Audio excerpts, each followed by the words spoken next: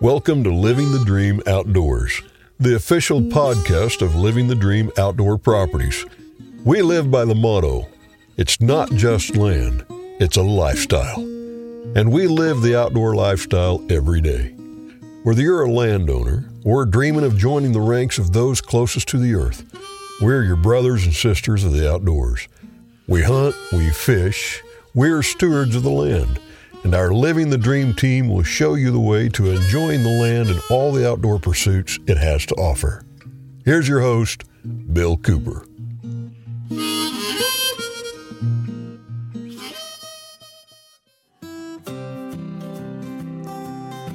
Welcome to this episode of Living the Dream Outdoors podcast. Hey, it's a great day in the Ozarks, where we're having great fun. I'm sitting over at the Rolla, Missouri U.S. Forest Service office and talking to some guys here this morning. Going to be full of great information. I'm quite a fan of the Forest Service. I haven't been around quite as long as the Forest Service, but in Missouri we have 1.5 million acres of U.S. Forest Service lands, and I've been on probably most of those lands in my 45 years I've been in the Ozarks, and absolutely love what the Forest Service does. But with me this morning, I have Cody Norris, who's the Public Affairs Specialist. I have Thomas Sailors, who's the Recreation Program Manager, and David Massengale, who's a forester, a true forester, I guess. A real forester. Real forester. I was expecting you to have on a Smokey Bear uniform. Well, sometimes. Yeah. But he's from down at the Salem district. But it's great to pull three talents like this in to be able to spend some time together and put out some great information. But, guys, of course, I went through Parks and Recreation School at University of Missouri. Did a bachelor's degree actually in park management and a master's in outdoor education. So I have a real feel for what you guys do, particularly you, Thomas, although you tell me that you're a paper pusher. But guys, I'd like to, you guys know as well as me that the general public confuses public land management agencies. And of course, the U.S. Forest Service is one of the oldest and largest land management agencies in the country. So I would like to, for you guys, and any of you can address the question, but I'd like to kind of start from the beginnings. How did the Forest Service even come into being? Well, so we're part of the USDA, United States Department of Agriculture, so that sets us a little bit apart from some of the other land management agencies already because, a lot of people are familiar with state parks and every state they're at, but then there's also the Park Service, which is under Department of Interior, and the BLM, Bureau of Land Management, is also Department of Interior. So we have a kind of a mission of service beyond just the, recreation, even though that's a big way that people get connected to their public lands. And the mission of the Forest Service, I'm going to read this out loud, but is to sustain the health, diversity, and productivity of the nation's forest and grasslands to meet the needs of present and future generations. And sometimes we shorten that to caring for the land and serving people. So it's a big mission. It really is. And the latest figures I can find, there's like 154 national forest areas, 20 national grasslands. Of course, in Missouri, we don't think too much about the grasslands. Do we have any grasslands in Missouri? We're the only national forest or grassland in Missouri is the Mark Twain National Forest. Yeah, we don't have grasslands per se, but we do have 37 active grazing permits, and on those there are 71 grazing allotments. Total is about 2,170 acres that are available for haying on national forest lands in Missouri. Now, that's very interesting. I would bet 95% of our listeners, and they're outdoorsmen, probably are not even aware of that fact. Now, having trooped around as much as I have over the last 4 decades in the Missouri Ozarks, I have run across some of those grasslands. That's the reason I asked the question, because it was pretty intriguing to me, because usually we think of grasslands as a huge allotments out west and the big cattle ranchers and all that sort of thing. But back to the original question about the Forest Service. When did it really start? Yeah, sorry, I kind of skipped that. I mean, so there were some visionaries. Let you get by. Yeah, so Gifford Pinchot was the big visionary in the beginning in the early 1900s, and there was a lot of conservation movements going around at the time, and people in living memory remembered when you could go across what were then becoming states, and there were just trees where a squirrel could run across the state if they wanted to, and all that had been disappearing. And so people were like, wow, I remember this used to be forest everywhere, and now there's not. And so there's a big conservation movement of what would be good for the country to maintain the productivity of forest and the value, natural intrinsic value of getting out in nature and people being able to, stay connected and have some areas where they could go that seemed untrammeled still, and those kind of turned into wilderness areas or national parks, But yeah, Gifford Pinchot, he had a little more of a, utilitarian multiple use view than maybe like Muir or some of the people that were kind of founders of the National Park Service. And he had kind of looked at the Prussian military as an example of how to kind of model the agency's timber and then what became the fire program. And so it did have a very, a multiple use beginning with the national forests. A lot of them were timber reserves that kind of got turned into forest out west. And then even here, I think there were some timber reserves in Missouri, but then there was a lot of stuff that became the forest through the Weeks Act, where in the 30s, a lot of land was, they went out to purchase land to try to go, okay, what was overused for, railroad building. They were producing railroads and burning things for charcoal and just using a lot of the land. And, there were the Dust Bowl, all those things. So there's a lot of this like heavy use that depleted land. And they were like, well, let's get in there and start making some land that we can use our knowledge through, about restoration to bring back forest into different states. And in Missouri, that became the Mark Twain and Clark that combined into the Mark Twain eventually. So we have one national forest here now. Yeah, we probably have. That's funny because I bet this forest probably has had more names than any other national forest in the country. Yeah. Switching between two forests to one forest to National Forest of Missouri to, it's crazy. But I was really happy to see that name change and make it Mark Twain because it used to be kind of confusing back in my college days, and that's starting to try to write that sort of thing, I made mistakes, I mentioned such and such an area in the Mark Twain, well, it was in the Clark, and vice versa, Right. So it really simplified things for outdoor communicators, and I'm sure for the public as well. Yeah. Oh, yeah. Yeah, we had two SOs, so there was an SO here in Rolla, supervisor's office in Rolla, and then a supervisor's office in Springfield that handled the Mark Twain. Rolla handled the Clark, so, yeah, there was confusion everywhere. Well, we've come a long way since then, yes. I hope to say. Well, I studied, of course, all the conservation agencies and organizations while I was in college, and it was a bit confusing to me because when you get into mission statements, they are quite different. And that's fortunate for the American public because we have the National Park Service, we have the Bureau of Land Management and other agencies that quite, if you look at it in total, I don't know what the percentage across America is for public lands, but it's got to be fairly sizable. And of course, I look at Shannon County down south, about 2 hours south of here, and I think there's something like 85% public land. And there's a number of agencies that are represented down there. But back to the Mark Twain and back to the Forest Service and your mission, I'm a bit of a historian. I'm a big Teddy Roosevelt fan. I like to go all the way back to Teddy, in late 1800s. I think he and a bunch of other conservation-minded people got together and they kicked the idea of a Forest Service around a little bit too. Of course, Teddy's big interest was Yellowstone National Park. And he and John Muir, I know, had probably more meetings than they recorded at Yellowstone. But that was their big vision, was to first preserve Yellowstone. And I think the Boone and Crockett Club may have even had a little involvement way back there. So there's been a long history of conservation in the United States. And we've kind of set the tone, I guess, for the rest of the world. So feathers in our caps. But I'm sure you guys would agree we still got a long ways to go.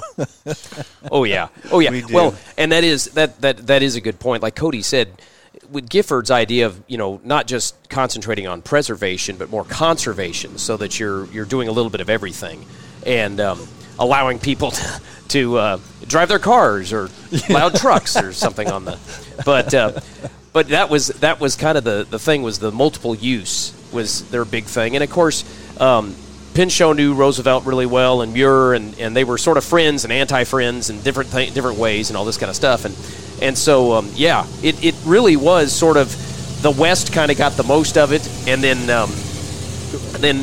here on the Mark Twain, we started. The federal government actually had to come in and get state legislative approval to purchase land, if I remember correctly. And then they said, yes, but you can only have so many acres or so many acres within certain counties or something like that.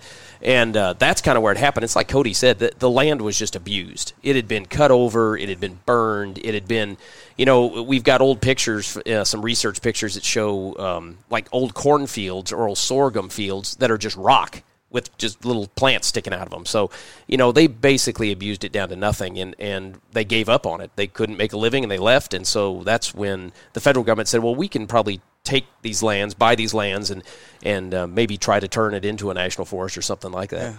And they used to call these lands the lands that nobody wanted, and now they're the lands that everybody wants. Exactly. We on the Mark Twain, we manage for a variety of uses. Like Dave was saying, for multiple use sustained yield.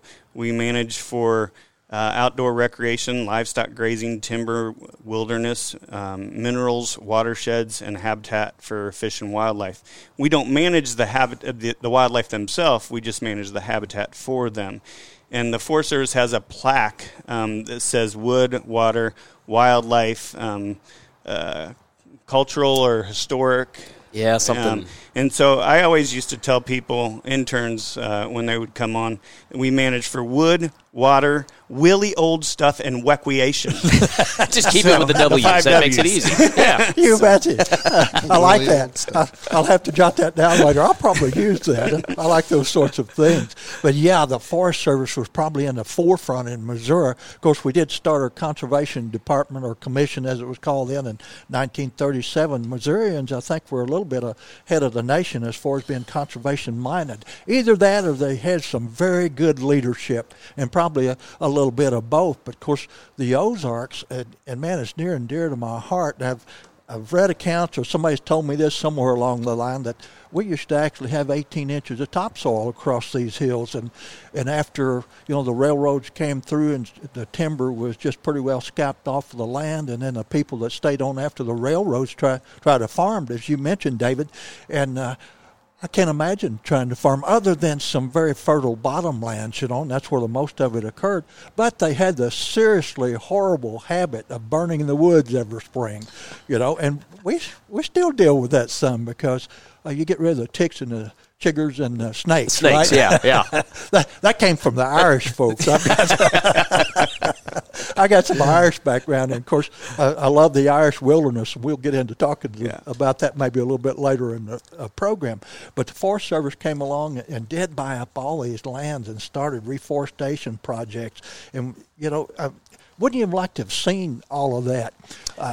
Because I'm sure within a matter of, a few years, or maybe 20 years, however many, probably started seeing some streams clear up. You saw fish populations coming back, saw wildlife populations coming back, and Thomas, you mentioned you don't manage the wildlife, but you have very good agreements, I'm sure, with the Missouri Department of Conservation. I'd love for Dave to kind of talk about habitat restoration, like as a silviculturist, because we just had a big milestone the last couple of years with the return of an extirpated species, which is that's incredible. That's right. Please do. And that is, and that'll tie in a little bit to the recreation or to the wildlife part too. But one of the big things, of course, that we have here in Missouri is shortleaf pine. It's the only native pine to Missouri, and it kind of has a range that runs sort of from the Ava area up through south central Missouri and sort of towards St. Louis, and that's kind of where it is. That's what they were after. When the logging companies came in, these great big pine, they'd basically decimated the western or the eastern forests, and they were moving west trying to find more building material, and the trains were coming through and trying to make, they needed railroad ties, so the hardwoods were being cut. And when the pine was cut, they didn't reforest it, of course. There was no forestry programs. There were no conservation programs and that sort of thing. And so that's kind of where, the Missouri Department of Conservation, the Forest Service came in, started working on some of these things. And that really was the beginning of trying to get the pine back in that has a little bit more difficulty reseeding than the oaks do. And so I can't remember the numbers exactly, but I think we only have about a third of the pine that we had at one time. Before Europeans got here. And so trying to put some of that pine back on the ground, and that's what they've been doing down there at Poplar Bluff and Donovan districts, is where they're working in these big pineries, and they're developing kind of a restoration strategy that they're getting kind of grasses and forbs underneath great big pine. That's going to be the ultimate, final thing, which it'll take hundreds of years really to do it right. But that's where they just introduced that little bird, and now I can't think the name of it, pine warbler? Nuthatch? Nuthatch, that's what it was. And so they've reintroduced that, released some down there. And that's awesome. That's part of the wildlife thing of trying to bring stuff back. And, yeah. And that's down in the Irish wilderness, isn't it? I believe it's in the area. Areas? Yeah. Well, I'm going to get you guys to hold that thought. We need to take just a short break here. I have to hear from our banker. He advises all of us about properties and how to go about go through the application process and all those steps that you have to go through to acquire property. Of course, again, 85% of our properties in Missouri are privately owned, and you guys, I'm sure, have to deal with private landowners all the time. Banker's going to tell us how to do it. We'll be right back. Hey everyone, Brandon Licklider here with the Marys County Bank. Today I wanted to share some information with you on a scenario that I've been dealing with recently with some customers on the financing side, and hopefully be able to ease some minds as you all are out there looking for some beautiful properties to obtain that's on the market today. If you're in the market for some new property, but you aren't sure exactly what type of transaction you're going to be looking for, don't let that discourage you from going ahead and going through the pre-qualification process, just to be prepared to move on a property that you're interested in.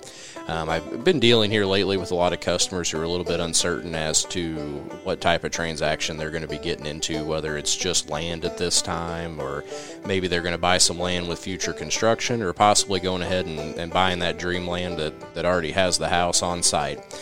They are a little different loan products that we work through, but we can go ahead and pre-qualify you based on any of those scenarios to make sure you're ready to go whenever the time's right and you see that property out there. They sure aren't lasting long when they hit the market. So if this is a scenario that you're dealing with, at this point in time, feel free to reach out to myself at 573-885-8900. I'd be glad to go over any potential options with you that may apply to your specific scenario and answer any questions you may have. In closing, just want to let you know again, this is Brandon Licklider with the Marys County Bank, and we are an equal housing lender and member FDIC.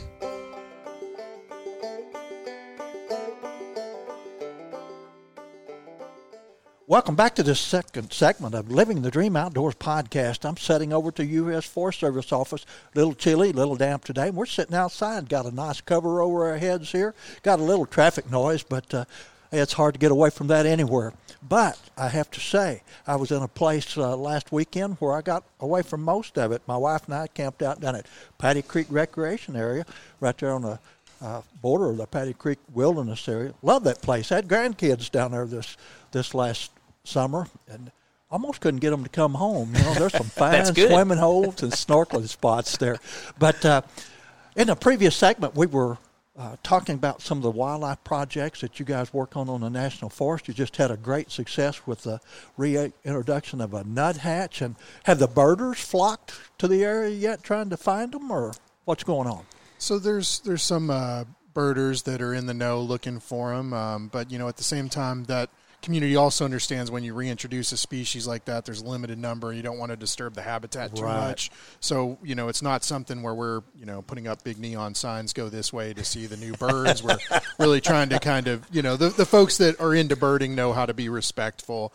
Exactly. But yeah, it is something that people are excellent point. I'm in the Missouri Outdoor Communicators, about 75 of us, and we're a pretty old group. But we had our annual conference last year down at Donovan, and we were into the Donovan Ranger District, and some of the guys that dealt with the Irish wilderness and all. Really cool to listen to them because they were very protective of the Irish wilderness and species like this. They're probably dealing with those some as well. But those guys, in my book, have got the right idea. They weren't even big on signage, as far as they kind of encourage people, have your map and compass or whatever it is you use these days, to navigate around the forest. That was really cool. And I know there were several stories come out of our group about that very situation. So hopefully we helped educate a few more people about the Irish wilderness and some of the principles that not only the Forest Service stands for, but individuals within the Forest Service, but other things that are going on wildlife-wise. One thing that we alluded to a little earlier is the partnerships. We do partner with the Missouri Department of Conservation, U.S. Fish and Wildlife, USDA's APHIS group, the Nature Conservancy, Cave Research Foundation, Wild Turkey Federation, Mill Creek Watershed Coalition. There was a couple others. The new ones, Quails on not either Unlimited or Quails Forever. It's Quails Forever. Yeah. Quails Forever I think they went in with Pheasants Forever. That may be what it was, same group now. Well, that's quite a list. Now, Thomas, is that your job to deal with all those organizations? Or no, he says lucky. He has his own cool partners. That's our right. Trail Association. Some of those are my partners. Some of them are not so much. The recreation side would be, but like I said, the state manages the hunting seasons and the bag limits and all that for the state of Missouri's wildlife population. And we just are hosts for that government land. And in North Carolina, where I came from, we had they called us conservation land. So they were hunted just like they were their own lands. Let's see. So, similar here, I reckon. Sort of similar here. I think that's right. It is that thing that the Missouri Department of Conservation manages all the laws and regulations with wildlife, like Tom said. But we provide the land is what it basically comes down to. And our law enforcement still can write tickets on wildlife things, but ours don't have quite the teeth that the MDC regulations and there's do. not as many of them, are there? And there's not very many. That's right. MDC has at least an agent, I think, per county. Does that sound right? Yeah. Something like that. And sometimes two in some places. So in places that have a lot more land. So, there's a lot of law enforcement coordination. You know, our folks are going to be focused on the federal regulations that apply to the federal lands and, really doing a lot of investigation type work. But then on the response and enforcement, they're coordinating with, local sheriff's office, but also all the Missouri Department of Conservation agents. Yeah. Well, interesting story from my background. Many years ago, I applied with the Conservation Department. I was trying to get into their education system. I didn't have a teacher certificate. At the time, they required that way back when. But they were going to give me a little bit of reprieve and make me a conservation agent. And, oh, gosh, was that ever a process? I applied. There were 17 jobs, and like 1,700 people applied for those 17 jobs. They interviewed 425. And a year later, they called me and offered me a position. Well, I'd picked up a pretty darn good job in the meantime. So I didn't go. But I watched young folks pile into the conservation department. And I knew a young fellow up out of Jeff City who was the principal of a Catholic school and a real educator, sharp young man. Well, the next thing I knew, he's working for the Conservation Department, running Rungy Nature Center in Jeff City. Mm-hmm. Then they kind of reorganized, I think, into 10 districts, and he was one of the district supervisors or managers for outdoor education. And Ralph Duran, you may know that name. Ralph worked for the Conservation Department, dear friend of mine, and Ralph had a unique title of being a wildlife imitator. Yeah. He could do like 35 sounds, entertain thousands of people. Ralph was just mumbling. He said, I've been here for 30-something years, and that guy right out of college is my boss. I said, get used to it. Yeah. Because it's coming. But grand things have happened since then. But Forest Service, huge land base, great things going on. Any other wildlife projects that's going on Forest Service lands? So I had a thought earlier when you mentioned Yellowstone and Muir and our then president or to be president talking about conservation.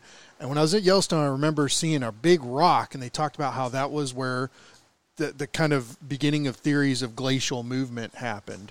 Looking at this rock there in Yellowstone Valley, going, how did it get here?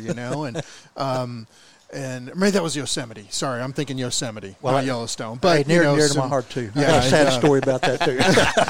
But and I was thinking that's one of the things that makes the wildlife here so special is the land itself is unique because the glacial movement didn't make it all the way down into the Ozarks, and where you're talking about the soil types, and so you have the dolomite glades, and then a lot of the topsoils never got pushed away by the glacial movements and melted down into the valleys and all that stuff. So there was a lot of very unique habitat that was spared from the Ice Age, and so you had just a wide variety of species that kind of had a long time to develop. And even in like individual hollers and stuff, there were species that are endemic to that specific site on the Mark Twain. I can't think of any of our threatened endangered species off the top of my head, but some of the dragonfly. Heinz emerald dragonfly. Yeah. Some of those species are very unique and special, and there's a lot of management that goes into preserving those, not just conserving, but preserving our threatened endangered species and some of these unique habitats that we have. And some of those we work with MDC. We have a lot of natural areas designated on the Mark Twain that also state manages natural areas, but those are going to be very special places and for their unique things. And I just discovered, I didn't realize we don't issue special use permits very often, if at all, for natural areas because we want to really preserve that special habitat. So, similar to wilderness areas having their protections to keep, those untrammeled areas for people to connect with nature, we have very specific protections with some parts of the forest for wildlife and, bringing these unique species back or keeping what's there safe. Yeah. And we had, you were speaking about projects and recreation. We do some special projects, even along trails, to preserve certain species. In North Carolina, we actually had to build snail bridges. Snail bridges. We had to build snail bridges on the Appalachian Trail for the Nantahala noonday snail, or Nantahala, noonday snail. And say that 5 times fast. So there are about 5 of these 7-foot long trail bridges that go over, and it's supposedly a crossing for that snail to make sure it can get back. Now I could ask all kinds of questions about that. How do you get a snail across the bridge? Well, they go under it. Under it. Okay. Under it. Yeah. Did you say slime? You put signage, arrows and things. Oh yeah. You go under it, and they were actually natural draws that they traveled in, and they didn't want to interfere with their migration or what have you. So that's the kind of things that we do on our land for wildlife and endangered species. So, the folks that get to work on that kind of thing must really be cool people, was all I could say. And that makes me think, down in southern Missouri, we get a tarantula migration at times. Yep. And Charlie Farmer, who's been gone probably for a decade, but a superb writer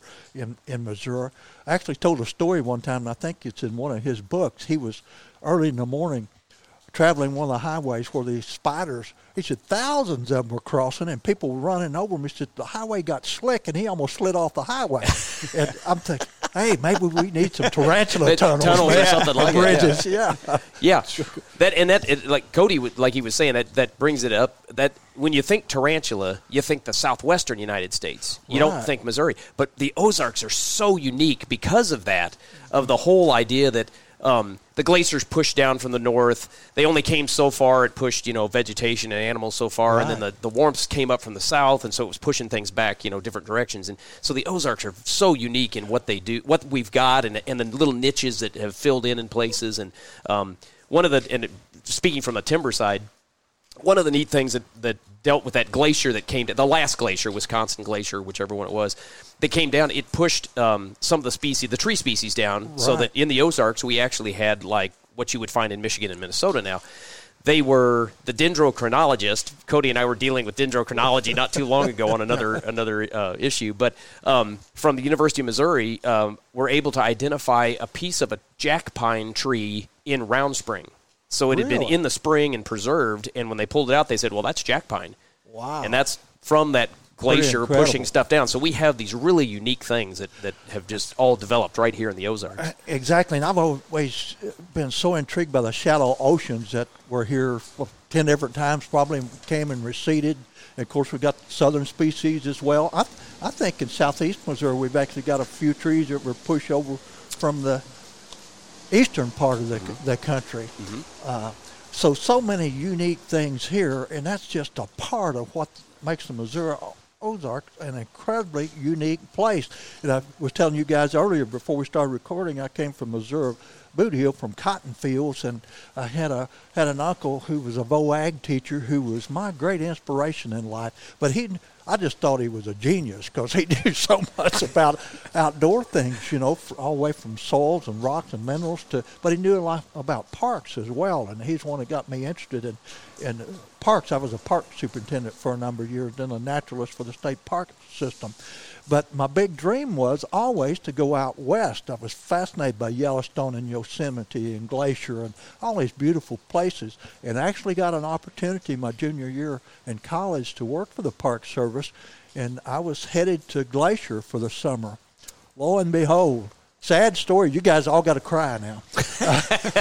The dean of the department called me. They took two from the University of Missouri. The dean called us in right before we were supposed to leave, and he said, "Boys, you got to find another job. That deal fell through." And we're going, "What?"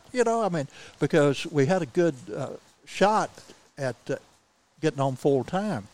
And of course, by the time I graduated, finished a master's degree, Vietnam was going on. Nixon was president. Most federal jobs were shut down. And I wound up in Vietnam instead of in Glacier. So, pretty different. Wow. Yeah, quite different. Wow. But still, I have such a respect, for all the conservation agencies and what you guys are doing.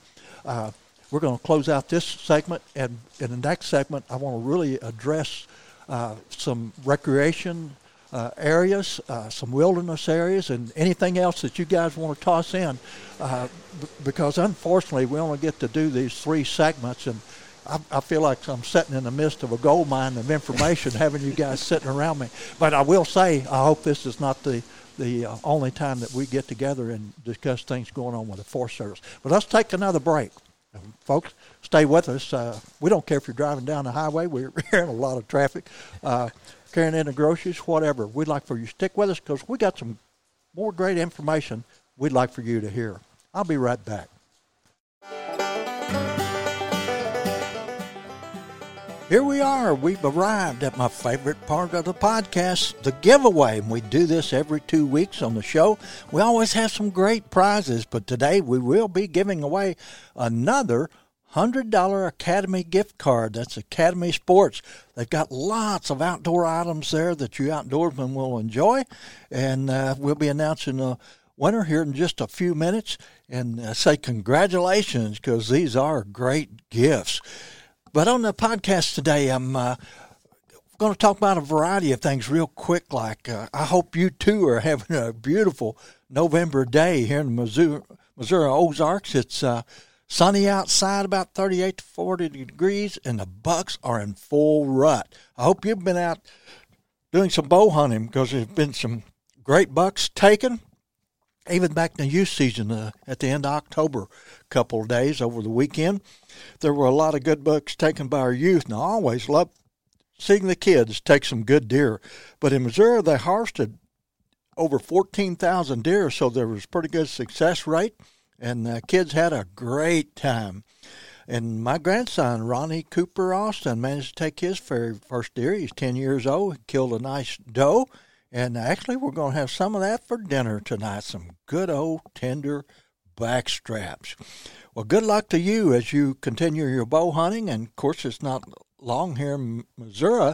Just a few days here, our rifle season will be opening up. Tens of thousands of people will head to the fields and forests and woods in pursuit of the white-tailed deer, the most famous and sought-after game animal in North America. But we wish you a safe and successful deer hunt. And remember, always identify your target before you pull that trigger. Well, I'd like to do a little reading just real quick. It's very short, so don't think you're going to have to wait a big long time to get past this, but no mammal in the world has likely attracted more attention, stirred more controversy, or has been so intensively investigated as the adaptable white-tailed deer, a species that has not only survived in the wake of modern man's devastation, but has thrived and greatly expanded its traditional range in the Americas. And that comes from John Ozuga from Whitetail Country in 1992. I'd say John hit the nail right on the head, and we all love pursuing and chasing those white-tailed deer. And good luck to all of you. Now I want to make a quick mention of our sponsors today. Of course, number one on the list is Living the Dream Outdoor Properties. The podcast is their idea. They promote it, and we're quite thankful for these guys. Hey, they live the dream. They're selling lots of outdoor properties. If you need to list or if you need to buy, these guys can take care of you. Living the Dream Outdoor Properties. Of course, the Fly Rod Journals, SmokerBuilder.com, Cowtown USA, Westover Farms, Scenic Rivers Taxidermy, Stainwater Bow Fishing, Scenic Rivers Guide Service and Tours, Huzzah Valley Resort, Pico Lures, Devil's Backbone Outfitters, Cardiac Mountain Outfitters, Marys County Bank, Rich's Famous Burgers, The Fallen Outdoors, Ledco Sinker and Lure Company, and Turnbow Outdoors from down at Cherryville, Missouri. That's a long list of good sponsors, and I encourage you to utilize these businesses whenever possible. They keep us in business, and we love it. But, all right, for the giveaway, had quite a few entrants, and the lucky guy is turn around the hat, pull out a name. Looks like Jeremy Patterson. And Jeremy, he's from Kansas City and quite an outdoorsman. I'm looking at his Facebook page. I'll pull it up right quick. And he's a pro staffer at Riversmith USA, pro staffer at Malau. They put out some good waterproof products. I know that. I have some of their waterproof bags I use when I'm floating and camping. And he's also with J&J Fly Fishing. Attaboy, I love fly fishing. But he's originally from Lapeer, Michigan, but lives in Kansas City, Missouri. So, Jeremy, if you're listening to the podcast, be sure and send me a personal message, and I'll get your address and get this card in the mail to you. Don't tarry too long, because it will expire, and I might have to use it. Just kidding you. But I'll send you a message and let you know as well that you have won, man. Way to go. Now, back to deer just a little bit. It's going to be lots of deer venison, boy. Going to be going into the cook pot and the frying pans and on the grills just real soon. Of course, you archery hunters already been eating backstrap, so good for you. But I'd like to give you just a short recipe that you might consider using. And this comes out of my Outdoor Celebrities Cookbook, which I published in 1999. It's been a while ago. But Mark Drury, and of course we know the Drury boys from way back. They're about my age, been around for decades, and they've just done tremendous things in the outdoor industry. But Mark submitted a deer recipe for the Outdoor Celebrities Cookbook, and it's called Tenderloin Supreme. Now, we all know tenderloin is supreme, but I'd never heard a recipe by this name. But Mark says to take 2 pounds of deer loin, 1 pound of bacon, 1 cup soy sauce, and some toothpicks. Trim the loin and cut into walnut-sized pieces. Now, that's a strange description. Most of us would have said, hey, cut it in 3 or 4 inch squares or whatever. But walnut pieces, that's what it's got to be. Cut the bacon in thirds and wrap pieces of loin with the bacon. Secure it with toothpicks. Marinate in soy sauce for 15 minutes. Turn the piece of meat over and marinate it on the other side for 15 minutes. Now, heat your oven broiler to 350 degrees. Broil 3 minutes on each side, and it's ready to serve. That doesn't sound like very long, but in a broiler, I think it'll get the job done, and you're going to have some tender, tasty Tenderloin Supreme. Thanks to Mark Drury. Well, we got the winner announced, but we have to have a winner for next week as well, and I want to tell you how to enter. All you got to do is go to the Living the Dream Outdoors Podcast Facebook page. First, like the page, and then under comments, just type in your name, and that automatically enters you into the contest. And, we like giving these prizes away. Well, what's going to be the next prize on the list? We're going to have a $100 gift certificate from Rich's Famous Burgers. Now, if you can eat $100 worth of hamburgers, you're quite the guy. Oh, just kidding you. Take the whole family with you. $100. These stores, I know there's one in Steelville, one about to open in St. James, right here where I live. But good luck to you. I don't know if he serves deer burger or not. I doubt it. But you will have eaten enough tenderloin and venison by that time. You'll be ready for some good old burgers. But Rich also has other foods, some great breakfast meals I've had over there as well. Well, it's time to get back to the program. Thanks for listening. Don't go away. I'm Bill Cooper.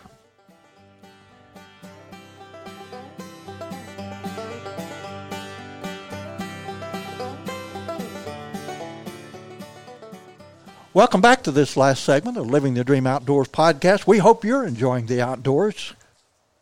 Great many things to do in the Missouri Ozarks, and we're going to talk about U.S. Forest Service recreation and some things that are going on there as well.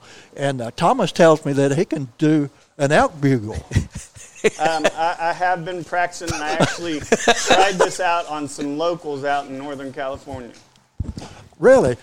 Well, can we hear one? You can. Spit that shoe out first. I will.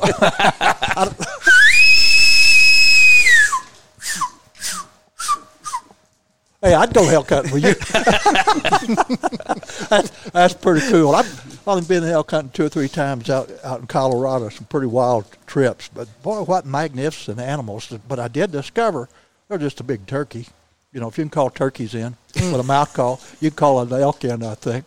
But I didn't have much luck. It's just easier to carry a turkey out of the woods. It is a whole lot easier. Good point. And, in fact, the first trip I made out of was bow hunting, southwest Colorado. Very hot, 95 to 100 degrees. And, boy, I'd practiced all summer. You know, I could put arrows in a 6-inch pipe plate all day long at 60 yards, and I just determined I wouldn't shoot any further than that. But way off down a mountain, sweating like crazy, me and my wife, and if we didn't walk right up on a herd and we split up and herded those things around, I could have shot them 15 times at 60 yards, but I told my wife, I'm just not doing this, you know, because we got to carry this stuff out of here. First place, I'm going to die. And second place, we would lose some meat from the heat before we got it all out of there. So I just couldn't bring myself to do that. That's the only shot opportunity I had all week. So we could have eaten that elk right on the spot, I guess. Right, yeah. But couldn't waste that kind of meat, you know. But things that are going on in southern Missouri, outdoor recreation-wise, U.S. Forest Service. In Missouri, folks come to recreate to participate in a lot of activities, including sightseeing, camping, hiking, backpacking, hunting, angling, picnicking, floating, paddling, bird watching, horse riding, biking, and OHV riding. We do have 2 OHV areas on the forest, and they are Chadwick is probably one of our busiest locations, and Cobb Ridge Campground supports that. The Forest Service in the Forest Plan supports our recreation program, providing rivers and trails access and public land access. And rivers and trails are kind of our niches. And we have a number of trails. There's about 750 miles of trails and roads on the forest. The Ozark Trail Association helps us to maintain our sections of the Ozark Trail that go through the forest. Ozark Trail is about 500 miles planned. I guess there's about 254 miles that are completed. And I think my son's done most of those. Mm-hmm. I did the ones in the south when I was down Poplar Bluff, Doniphan on the 11 Point. But we also have wildernesses, 7 wildernesses that are congressionally designated wilderness areas. And there is some confusion about what is a wilderness versus backcountry. And a lot of folks use those words interchangeably. Exactly. And in the Forest Service, I kind of look at wilderness as, the big W, is the congressionally designated units. And those are the 7 that we have are Bell Mountain, Rock Pile Mountain, the Irish Wilderness, Patty Creek, Hercules Glade, Devil's Backbone, and Piney Creek. And there's about 64,000 acres of wilderness on the Mark Twain National Forest. I've been on most of those. I have to say the Irish wilderness is by far my favorite. That's like 15,000 acres, give or take. What is it? I don't think it's quite that big. I was going to say somewhere 6 to 10 or somewhere. Yeah. Oh, is it? I think so. Okay. I think so. And, for a recreationist, I kind of look at wilderness as like the grad school, right? You need to get out and learn leave no trace principles and, good conservation ethics on normal trails and visiting, the kind of off-the-road rec sites, then go to check out some of the other trail systems. And then when you're good and ready and you know the outdoors and how to act and not get lost, that's the time to go check out a wilderness. Right. And we always have to remind folks that there's no motorized or mechanized equipment allowed in the wilderness. So you are pretty much on your own. And dragging a deer out of the wilderness, you can use a sled, but it can't have any mechanized parts. And I remember the first time I drug a deer off the top of the mountain, and I was trying to go to the fastest trip between two lines. And there was a drain there, and I started dragging it, and as I went down that drain, that deer slid to one side of a tree, and I was on the other side of the tree, and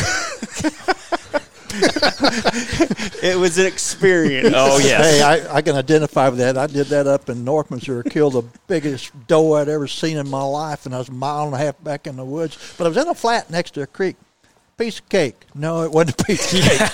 About every 30 yards, there was a little ditch come out of the hills to the creek. That deer would roll off, and even after I field dressed it, it was still extremely heavy. My wife was sitting about halfway through the area, and she'd had a little surgery, so she didn't want to walk too far, and she wasn't going to be any help. And she wasn't feeling too good. She wanted to go back to the motel, so I left the deer right at her spot, dropped her off the motel, went to the local hardware store and got a plastic sled. Yeah. Rolled that deer up. And it was quite a bit easier, but I've got a jacked up pickup. It's pretty high for an old man.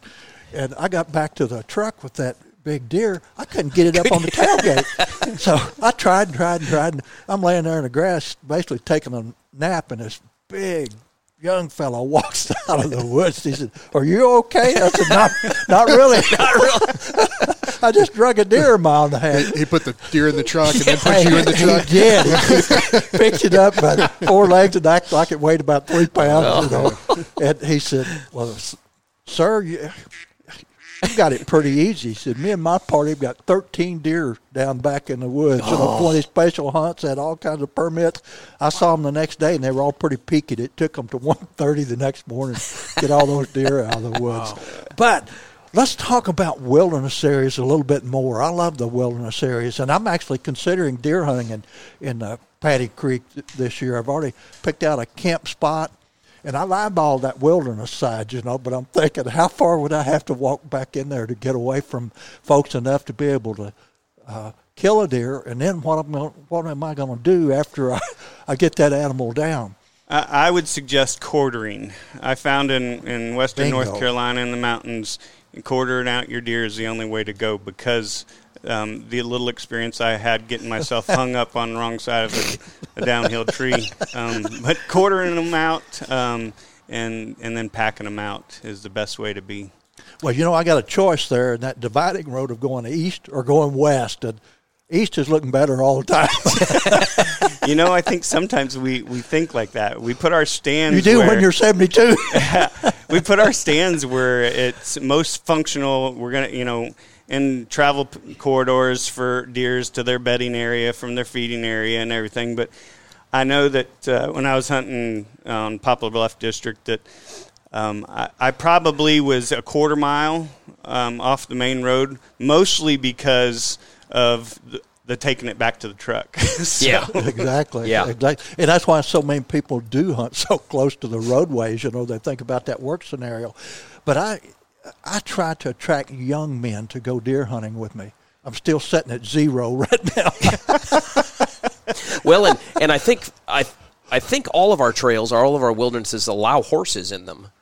So there is that ability to pack. If you can kill the deer and then find somebody with a horse, you might be able to get it packed out for you. But I do have good friends that live out east of Licking who do have horses, and I've thought about that that as well. But I'm one of these guys, I worry if that deer's down and I leave it, is somebody going to steal it? And I've had that happen before. And do you want to have your horse in the woods during deer season? Yeah. Right, exactly. right, especially if it's that color. You better have an orange suit on him for sure. Yeah. But there'll be tens of thousands of deer hunters who are going to flock to the National Forest Service land. It is so cool. And one thing that I love the most about the Forest Service, and I just think it's grand that they allow this, you can camp basically anywhere. And even driving through the wilderness area last weekend, I went down some of the little side roads where I was allowed to go on the east side, and just bukus of old campsites, the rock fire rings and that sort of thing.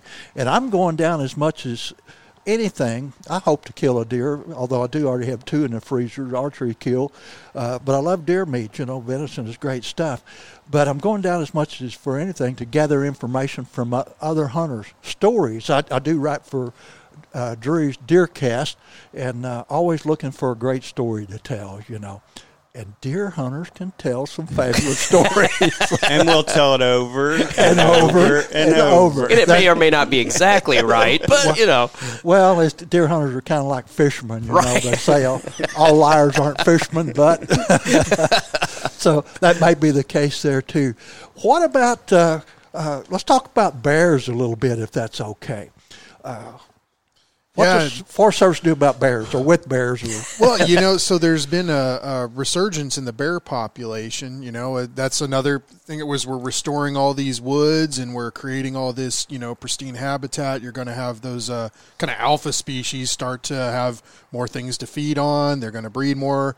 And so it's gotten to the point where MDC has reauthorized bear hunting here in Missouri because there's enough bears out there in the woods. And we put up a social media post a couple weeks ago, just, hey, here's somebody shared a video of their encounter with the bear, and this gentleman did everything right. Mm-hmm. He stood there and said, hey bear, let him know he was there, didn't back away, but didn't engage, and just the bear wandered off, and it was a good encounter. But yeah, you could if you're going to go backcountry or wilderness or wherever, I wouldn't say you have to bring bear spray, but it wouldn't be a bad idea. Now there is enough of a growing population, and I think they were going to have 400.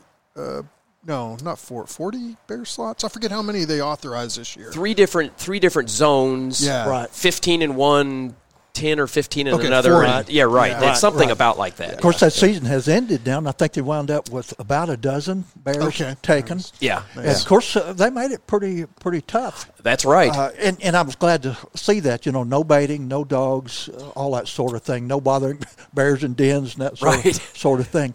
And it turned out to be a pretty fair season, I would say. But I got to tell you this guy's story, too. My wife hates for me to tell this story. I'll have to make sure she doesn't hear this podcast. Irish Wilderness, 11 Point. We were down deer hunting and had a fabulous spot to camp just over the bank, catching lots of trout right there first evening. Of course, I had to cook trout for dinner. It had gotten dark, and my wife had gone over down the bank to the boat. We had a little jet boat and had a spotlight on it, and I don't know why she was messing with the spotlight, but I heard it hit the gravel, and she's kind of short and stocky, and boy, was she tearing the path back up over the bank. She said, there's a big friggin' bear over there. I said, she said, didn't you hear all that noise? Well, I'm so deaf from artillery fire and that kind of stuff that I couldn't hear anything. So she made me go down over the bank and pick up a spotlight. There was a big friggin' bear over there. I've killed a couple in Canada and New Brunswick. Their bears are pretty small, and this bear was much bigger than the bear I took in New Brunswick. Well, he huffed and took off up the river. I thought it was pretty cool. My wife's trembling. Well, we got 5 more days to stay there at that campsite. She said, you're cooking fish, that sort of thing. But I convinced her the bear's on his way, But 2 o'clock in the morning, she wakes me up, whispered, Billy, that bear's coming across the river, And it sounded like it. I could hear this. So I'm cracking the tin open with my little flashlight, and there's 3 otters playing in the river. Oh yeah. Splashing. But every night it was something. One night it was raccoons. She hadn't slept all week. She's getting grouchy, about the 4th night. I mean, it sounded like a bear. It was real dry, big sycamore leaves in the camp, and it just sounds like something very heavy walking. But again, I'm peeking out the tent, got my little pistol and my flashlight, and I could hear this thing, but I couldn't see it. So I crawled out of the tent and finally spotted it was a little white-footed deer mouse running through the leaves, and he sounded like an elephant. So I had to get my camera, take a photograph, show it to my wife. Here's your bear, But she didn't think it was funny at all. But that Friday morning, she wanted to go home. We got up, go home. She hadn't slept all week, and we get home, and I start unloading everything. She grabs her rifle and goes out back. It sits on the food plot. In 20 minutes, I hear her shoot. She killed a deer right behind the house. She said, next time, we're staying home. In my own bed. Right. Yeah. But what a great experience, though, to be able to see animals like that. Yeah. And, of course, you see the river otters. That's another subject. But to get out in these wilderness areas, there is a feeling. And of course, we had to go across a large cane flat to get to a mountain we were going to climb. It was and we ran across the weirdest cage out there. Had an inscription over it. It was about 8 by 10. Had a gate on it. And my wife, she's heard me tell all these stories about people disappearing in the Irish wilderness, that sort of thing. And what do you think that can be? Just where the mountain guys keep their women, I guess. I don't know what it was, but fascinating. Guy, here in the last couple of minutes, if folks want to get more information about the Mark Twain National Forest, and I encourage them to do that because I get out in these areas a lot of times, even turkey hunting, and never see another person. There's a lot of land out there. How would they go about getting more information? Sure. So, always welcome to call one of our offices. We have 7 different offices, 6 ranger districts, and a supervisor's office, across southern central Missouri. You can go on the internet and just do a search for Mark Twain National Forest, and you'll be able to find our offices. But I'll go ahead and just say it real fast. It's fs.usda.gov/mtnf is our website. And you can also follow us on Facebook. That's going to be facebook.com/Mark Twain National Forest, all one word. And yeah, just, our offices, you can call, or we recommend right now calling, and if you need to visit, scheduling. But there's a lot of online tools now available as well. There's even a interactive visitor map app now that you can download that's good for all forests across the country, which is really exciting. And then I'd also recommend, earlier we were talking about accessing sites and roadways, going to our website and making sure that if you are going to go out adventuring, that you have some good maps. Talk to our folks about what maps you need for the area, whether it's quad map, but especially if you're going to be out on a UTV or something, make sure you're following the motor vehicle use maps. And we have those on our website. And there's other ways to get to them as well through a Venza app and things. And the website has a lot of good information on recreation opportunities, and they'll give you the email to recreation.gov where you can make reservations for national forest campgrounds. But make sure you do some homework and look in the website like Cody had given you the address of, because there's a lot of great information there. There really is. And in the last year or so, I've been following, catching your information that you're posting. Man, I thought that was just grand. And are you the new guy, Thomas? How long you been back from South I've been Carolina? Back about a year, right? A year. About a year. Okay. Are you guys posting all that stuff? Cody's actually the one that posts all the stuff on the internet. And I have a couple hundred people on the forest that send me things, so I can't take credit for all the... There you go. But, well, I've been extremely impressed. Of course, I'm already a fan, but when I can get... I'm lazy too, this is the information age. I like to punch the buttons and get the information. And having been an outdoor communicator for a little over 50 years, I remember the days. I was a writer for Game and Fish publication for 27, 28 years. I probably covered all of these wilderness areas, but do you know how hard it was 40, 50 years ago to get information? I was waiting weeks for stuff in the mail and that sort of thing, and now it's instantaneous. Right. Mm-hmm. Mm-hmm. That's exactly right. It's being prepared. It's the being prepared thing, and it in this modern age where we've got apps that you can use for maps, and we use a really good one. Cody mentioned Venza, which is one that is used quite a bit, and you can get a lot of free maps on it that tell you, even though you may not have cell service, you've still got GPS because the satellites are still up there. It'll tell you where you are. The one thing you got to be careful about, and this is the be prepared part, is usually the batteries in a paper map don't run out.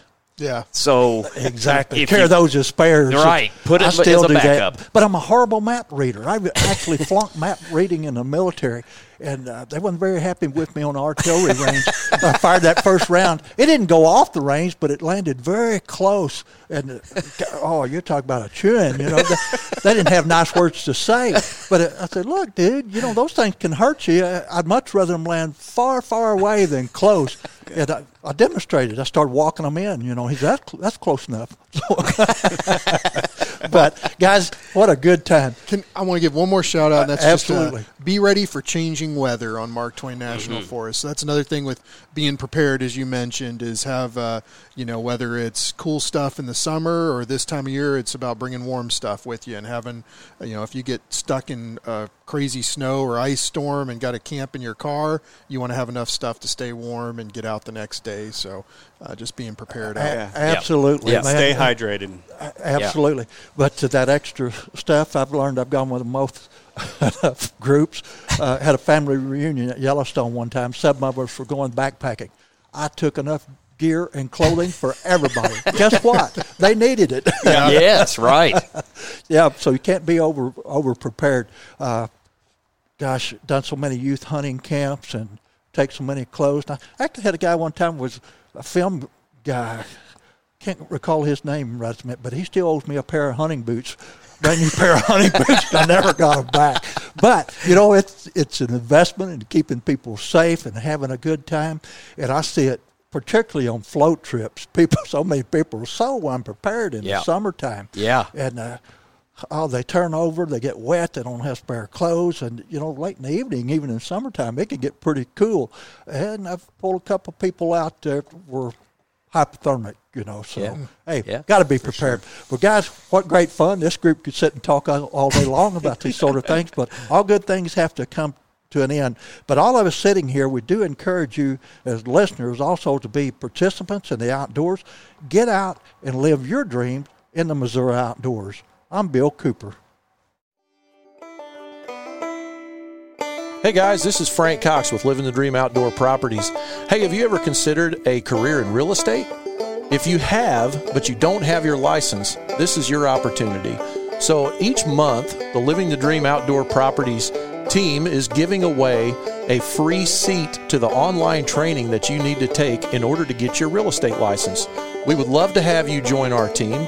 All you got to do is go to our website, livingthedreamland.com, and then click on the Our Team button, and then click on the one that comes up under that says Join Our Team. On that page, there's an application form. Just simply fill that out and get in contact with a member of our team, and I'll be giving you a call. We appreciate you, and good luck. The Living the Dream Outdoors podcast is brought to you by Living the Dream Outdoor Properties, the Fly Rod Journals, SmokerBuilder.com, Cowtown, USA, Westover Farms, Scenic Rivers Taxidermy, Stained Water Bow Fishing, Scenic Rivers Guide Service and Tours, Huzzah Valley Resort, Pico Lures, Devil's Backbone Outfitters, Cardiac Mountain Outfitters, Mary's County Bank, The Fallen Outdoors, Ledco Sinkers and Lure Company, Turnbow Outdoors, and Rich's Famous Burgers.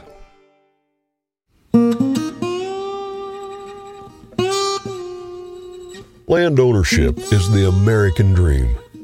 Land is the basis of all life. Our wise use of this most precious of resources ensures the survival and growth of free institutions and our American way of life. At Living the Dream Outdoor Properties, we value the traditions and freedoms that land provides us. Every day we seek the solace of a mountain sunrise over traffic jams and smog, the calming silence of a bubbling stream over the sirens of the city, and the quiet of the countryside over the hustle and bustle of the world. We hunt, we fish, we farm. We live off the land. It's our mission to help our clients live out their dreams on the land as we do. At Living the Dream Outdoor Properties, we believe that it's not just land, it's a lifestyle. Join us 5 days a week on Living the Dream Outdoor Podcast as the Living the Dream Outdoor Dream Team explores the most desired outdoor properties in the Midwest and whisks you away to incredible hunting, fishing, and outdoor recreation opportunities. Host Bill Cooper an inductee of the National Freshwater Fishing Hall of Fame, will be joined by members of the Living the Dream Outdoors team each week as they tell tall tales, unveil tips and tactics, and rub elbows with some of the biggest names in the outdoor world. You'll also find the Living the Dream Outdoors podcast on your favorite social media platforms, including Facebook, YouTube, Instagram, and TikTok.